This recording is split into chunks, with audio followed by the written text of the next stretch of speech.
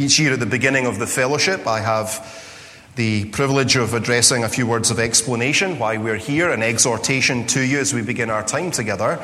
Since we have new members of our fellowship in attendance each year, we believe it's important to set out our stall and explain why we've gathered and what our vision is, not just for the 3 days that we have with one another this week, but for the ongoing work and ministry of the fellowship as a force for gospel growth in our churches and in our denominations well beyond these 3 days. The Twin Lakes Fellowship is a ministerial fraternal. That is, we seek to provide a context and a forum for pastoral fellowship and friendship around a shared understanding of the biblical gospel, the calling of a faithful minister, and the mission that Christ has given to his church in the world.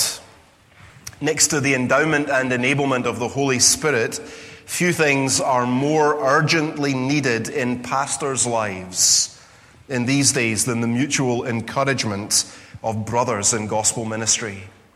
Most of the best and the closest friendships that continue to nourish my own life as a Christian man and as a gospel minister have arisen or been nurtured in the context of the Twin Lakes Fellowship over the years. And so it's my prayer as we begin our time together that that will be your experience with one another as well. This year's theme, as you'll see from your conference booklet, your fellowship booklet, is "From Heaven He Came and Sought Her," from the first stanza of Samuel Stone's great hymn that we sang just a few moments ago, "The Church's One Foundation." We want to give some attention to the church, its ministry, its marks, its mission. And part of our reasoning there has to do with the mission of the Twin Lakes Fellowship itself. If you look at the back pages of your booklet, you'll see the 15 Twin Lakes talking points that set out our philosophy of ministry. We are unashamed in advocating and promoting a particular vision for the work of the gospel and the shape of biblically faithful churches, believing that it derives from the clear teaching of Holy Scripture and reflecting the consensus of evangelical and reformed piety and practice across the ages. Hudson Taylor was right, wasn't he, when he said that God's work, done in God's way, will never lack for supply. God's work done in God's way will never lack for supply. It may be that someone here has stopped really believing that. Certainly you still confess it to be true, no doubt. But maybe for someone here, the constant grind of a demanding ministry has shaken your confidence, and you've begun to wonder if Christ's promises attaching to the means of grace are dependable after all. You've begun to wonder if perhaps the preached word and the water and the bread and the wine and the stammering prayers of the saints don't somehow need supplementing. Maybe they're really not enough to get God's work done after all. The Twin Lakes Fellowship really wants to send you back to your field of labor with your faith in God's means for doing God's work restored, strengthened, deepened. We want to send you back with your confidence resting in the supply of the Holy Spirit alone for your effectiveness and faithfulness in his service. And so we're going to take time over these 3 days to recalibrate our instruments, as it were, to get back to basics, to come back once again to Jesus, to his promises, and to the pattern of church life that he has given us in the Scriptures, that we might renew our trust that God's work done in God's way will never lack for supply. One place where we get some help with that is Matthew chapter 11, verses 25 to 30. If you'll allow me, and if you have your Bibles to hand, would you please turn there with me? Matthew 11, 25 to 30. I want to just take a few moments to set the tone and provide some context for the next few days that we have together.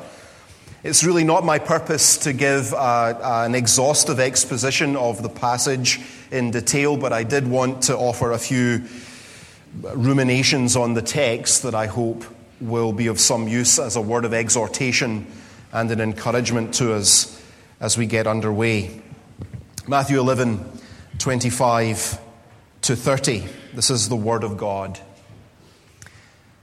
At that time, Jesus declared, "I thank you, Father, Lord of heaven and earth, that you have hidden these things from the wise and understanding and revealed them to little children. Yes, Father, for such was your gracious will. All things have been handed over to me by my Father, and no one knows the Son except the Father, and no one knows the Father except the Son, and anyone to whom the Son chooses to reveal him. Come to me, all who labor and are heavy laden, and I will give you rest. Take my yoke upon you and learn from me, for I am gentle and lowly in heart, and you will find rest for your souls. For my yoke is easy and my burden is light." Amen. We praise God for his holy words.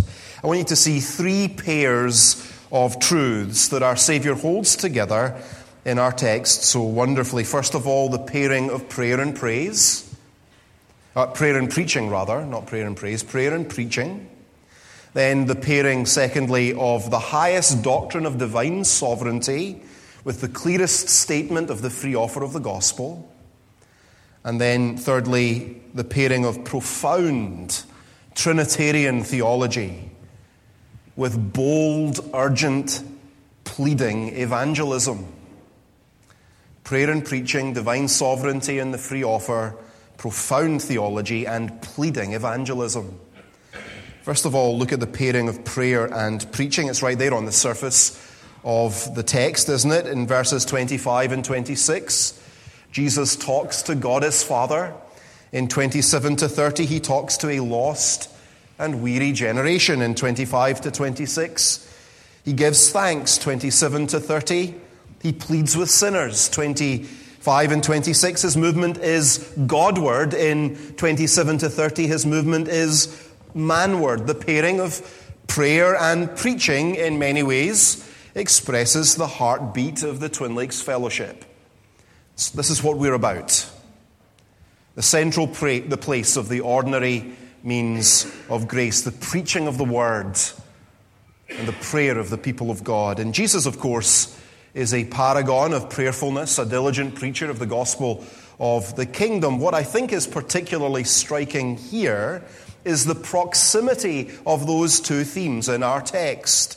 They're brought together in the closest possible combination, as though to remind us that they must always go together. In the rest of the chapter, prior to this point, we see an array of responses to Jesus, don't we? To his ministry. John the Baptist's uncertainty in the first 6 verses. The fickle, never satisfied complaints of the crowd, verses 7 to 19. The unrelenting unbelief of Chorazin and Bethsaida and Capernaum in 20 to 24. It's a pretty bleak picture. Judged by the criteria of many a missions committee or sending agency, we'd probably be urged to pool our support for Jesus' ministry at this point. There's very little positive response at this point in his ministry. If ever there were grounds for discouragement in the work, surely this is it. But how does Jesus meet such negative responses? He offers a prayer of thanksgiving that God has in fact saved some, the little children, not the wise and understanding. And then he goes on preaching, "Come to me." At the risk of oversimplifying the teaching of the text, brothers, isn't there a word of exhortation here for us? That we must fight discouragement when persevering in the preaching ministry seems to bear little fruit, by a dogged refusal ever to sever the bond between praying and proclaiming the promises of God. There is surely something horribly wrong when we are longer in our pulpits speaking to our people for God than we are on our knees speaking to God for our people. No wonder we have a hard time combating disappointment and persevering in a hard place. Prayer and preaching. Then secondly, the emphasis here on the highest doctrine of divine sovereignty, paired with the clearest statement of the free offer of the gospel. Verses 25 to 27. I thank you, Father, Lord of heaven and earth, that you've hidden these things from the wise and understanding and revealed them to little children. Yes, Father, for such was your gracious will. All things have been handed over to me by my Father. No one knows the Son except the Father. No one knows the Father except the Son, and anyone to whom the Son chooses to reveal him. The hiddenness or the revealedness of saving knowledge lies in the mystery of the gracious sovereign will of the triune God. And so Jesus gives thanks when all around there's rejection and unbelief and spiritual uncertainty about his identity and his mission. He gives thanks because he conducts his ministry resting on the perfect sovereignty of God in salvation. Here's the safe haven in a storm of discouragement. Salvation belongs to the Lord. Wasn't it Ed Clowney who said you could sum up the whole Bible's message in that phrase, salvation belongs to the Lord? Sometimes I think Charles Grandison Finney would be so proud of us, or at least of me, how easily I become a pastoral Pelagian. The right application of the correct techniques yields the desired results. That was Finney's scheme, wasn't it? The right application of the correct techniques mechanically produces the desired results. And I'm sure everyone in this room rightly repudiates that scheme at a doctrinal level, but isn't it terribly easy, nevertheless, to make it our standard operating procedure in the practicalities of daily ministry? It's easy to denounce pragmatism and gimmicks in others, but even the most conservative, ordinary means man can slip from confidence in the sovereign God who works by means to confidence in the right use of the means themselves, as though the means of grace were simply better techniques for achieving the same results. And when the means of grace don't work that way, the way we expect them to, we easily find ourselves disillusioned and discouraged. Brothers, don't we need to let the sovereignty of God become again for us much more than a mere mark of orthodoxy? Let it be a safe harbor for your soul in the often troubled seas of pastoral ministry. Sink your anchor there, and you will find resources for thanksgiving. Even when all around you there's unbelief and opposition, salvation belongs to the Lord. Salvation belongs to the Lord. And as we take refuge there, we find a source of encouragement. I hope you can see, though, that the soaring Calvinism of our Savior, if I could put it that way, never collapses into hyper-Calvinism, does it? Certainly he asserts here the total inability of all people to save themselves. He is unambiguous in declaring the absolute necessity of the gracious, effectual call of God illuminating blind eyes and giving life to dead hearts. That's right there in the text. And yet, almost in the very same breath, he presses the offer of the gospel with remarkable directness to the very people who have until now been apparently impervious to his preaching. Come to me, all you who are weary and heavy laden, and I will give you rest. Brothers, let me ask you, how free is your gospel? How free is your gospel?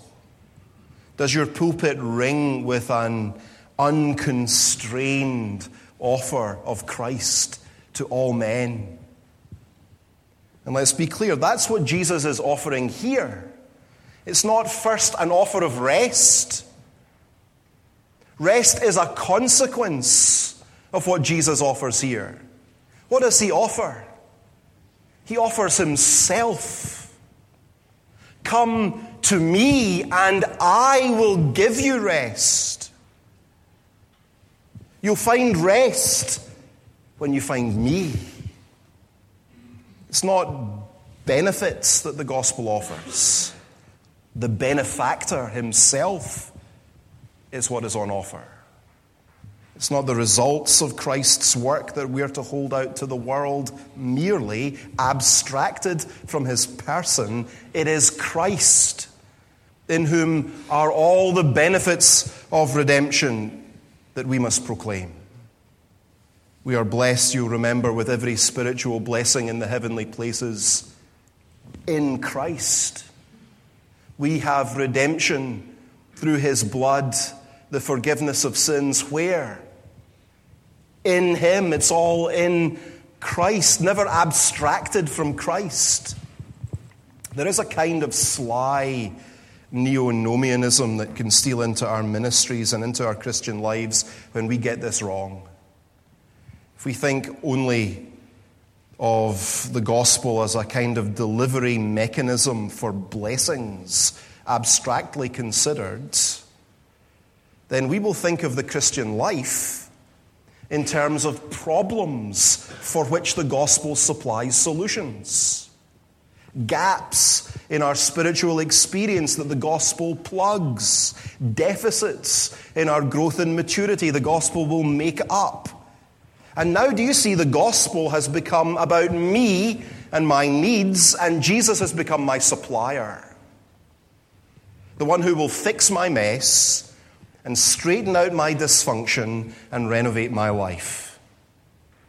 That is not biblical Christianity. That is idolatry. We're using Jesus as a means to an end. If I could replay the video of my pastoral ministry over the years and examine most carefully the seasons when I was least content, least happy in the work, most given to temptation and spiritual attack, closest to burnout and filled with a sense of defeat, I think I would discover that those were the times when I looked most for abstract blessings, for graces and experiences, divorced from seeking Jesus himself. Seek blessings and you'll miss them. Seek Jesus and you will find everything that your soul needs. Come to me and I will give you rest. It's not rest that the weary and the heavy laden need. It's Christ who gives them rest. It's not water that the thirsty need. It's Christ who causes living water to well up within them unto eternal life. So my prayer for each of us over these few days, my prayer for myself, as we sit under the Word, is that God will humble us and that he will call us back to Christ, clothed with his gospel, clothed with his benefits. It is that the idolatry of seeking blessings, but not seeking the Savior, would be irrevocably shattered in my heart and in yours. And we will begin again to set apart Christ as Lord in our hearts. I'm persuaded that a recovery of a freely, fully offered Christ would be revolutionary for our own souls and for our churches. Prayer and preaching, divine sovereignty, and the free offer, finally, rich Trinitarian theology and bold, urgent evangelism. One of the distinctives of the Twin Lakes Fellowship over many years now has been a deep commitment to robust, reformed theological rigor and faithful evangelism. Believing those two things should go together ordinarily. And yet, let's be honest, brothers, hasn't it been the case that too often our finest theologians have not always been our most devoted evangelists?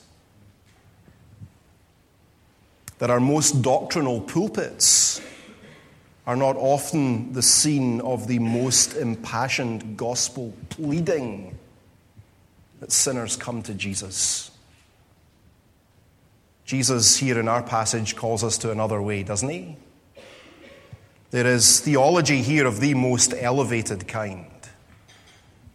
Verses 25 and 26, Jesus speaks about the sovereignty of the Father who blinds the eyes of the wise and understanding and reveals the truth to little children according to his good sovereign pleasure. In verse 27, Jesus speaks, I believe, about the covenant of redemption, in which the Father gave authority to the Son in eternity to execute the office of mediator for the salvation of God's elect. And then, as he proclaims the unique knowledge and communion the Father has of the Son and the Son has of the Father, Jesus tells us he is authorized to extend that knowledge and communion to us. No one knows the Son except the Father.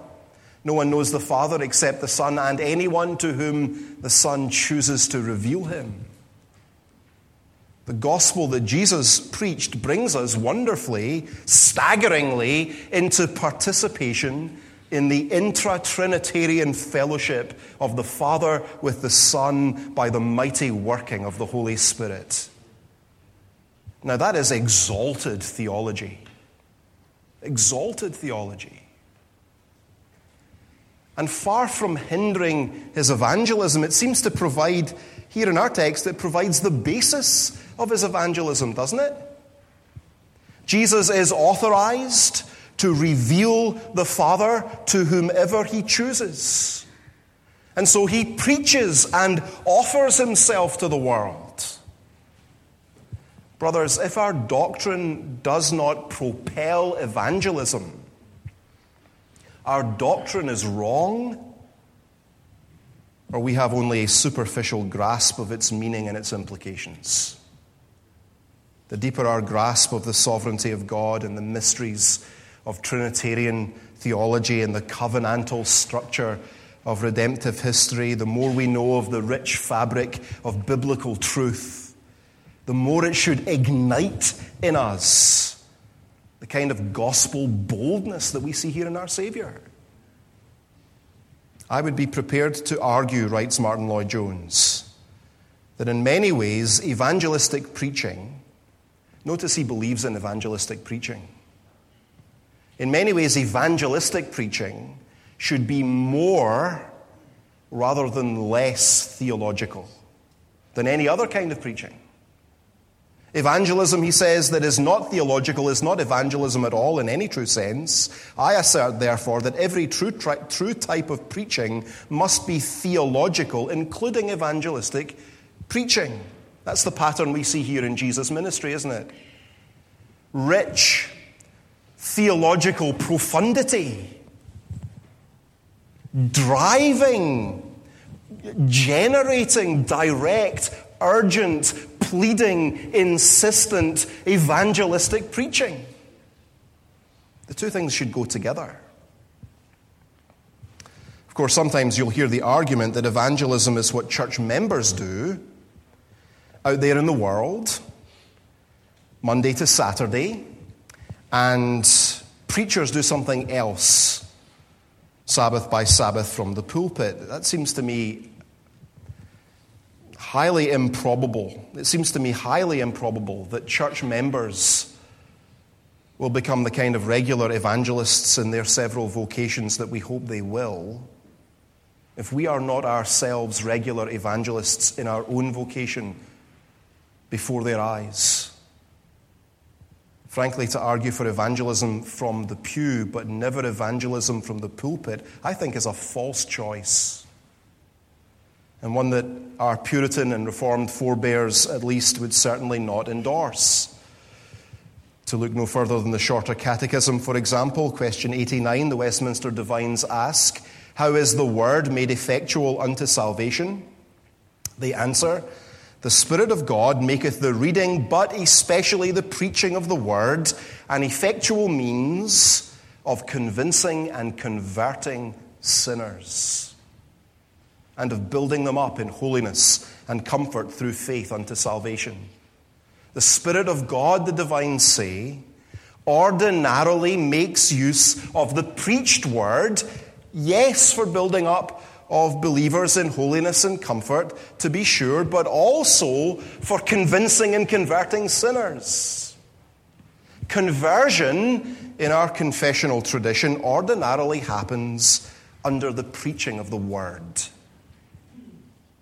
Evangelism ought to find its natural home, its native environment, in reformed pulpits. Wonder if that's the kind of ministry you regularly exercise. Do you preach for conversion? Do you go after stony, hard hearts, slumbering consciences of those who hear you? Do you press the invitation to come to Jesus, in whom alone is there rest? That's how Jesus preached, and how our Puritan forebears preached. I wonder if you will agree with me that it is entirely possible to be so averse to the manipulative techniques that we can see in abundance elsewhere that we overcompensate and become virtually phobic about passionate appeals to the conscience and to the heart of our unconverted hearers. Is it possible to be so shy of Arminian excesses that we avoid calling unbelievers to immediate repentance and faith on anything like a regular basis?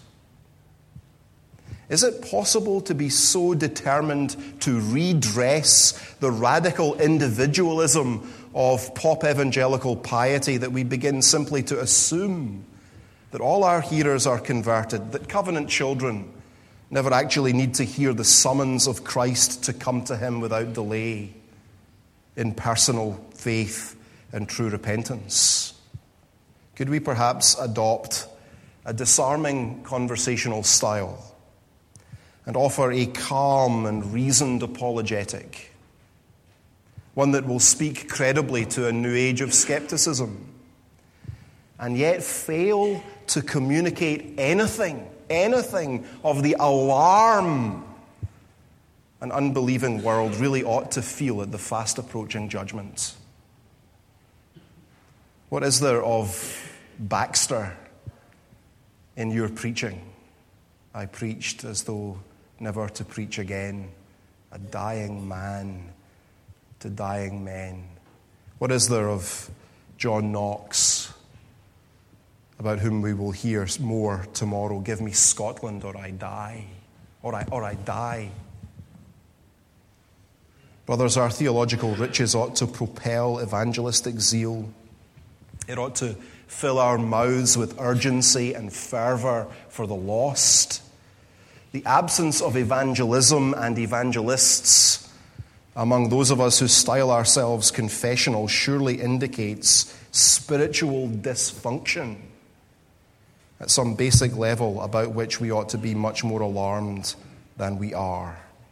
There's something wrong when the explosive power of our confessional theology fails to translate into evangelistic zeal.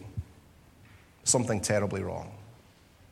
So here are three pairs: prayer and preaching, divine sovereignty and a freely offered Christ, rich theology and direct, pleading, urgent evangelism.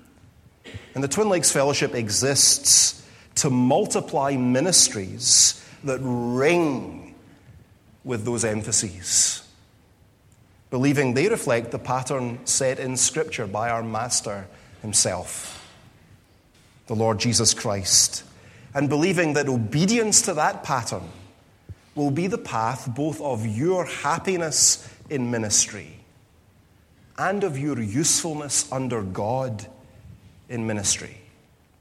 And so may the Lord meet with us and deal with us and renovate us for his glory as we sit under the word these few days together. Would you pray with me? Our Father, we praise you for the fellowship we have with you and in you with one another. As we bow before you, we would begin our time at this fellowship confessing our sin, confessing the times when we have made ministry about the exercise of our gifts rather than the proclamation, the placarding of Christ and his perfect sufficiency as a Savior to sinners before the eyes of all our hearers. We confess that we have become so absorbed at times with precision that we have failed to plead with the lost.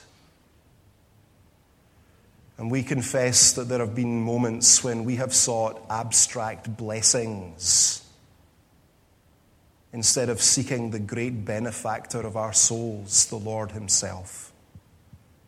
And so as we bow before you, we cry to you that in these days together, you would rend the heavens and come down and pour out your Spirit upon us and wield your word like a surgeon's scalpel in our hearts to wound and to heal and to send us back to our places of labor, resolved to proclaim the unsearchable riches of Christ with joy and vigor and urgency for our Master's glory. For we ask it in Jesus' name. Amen.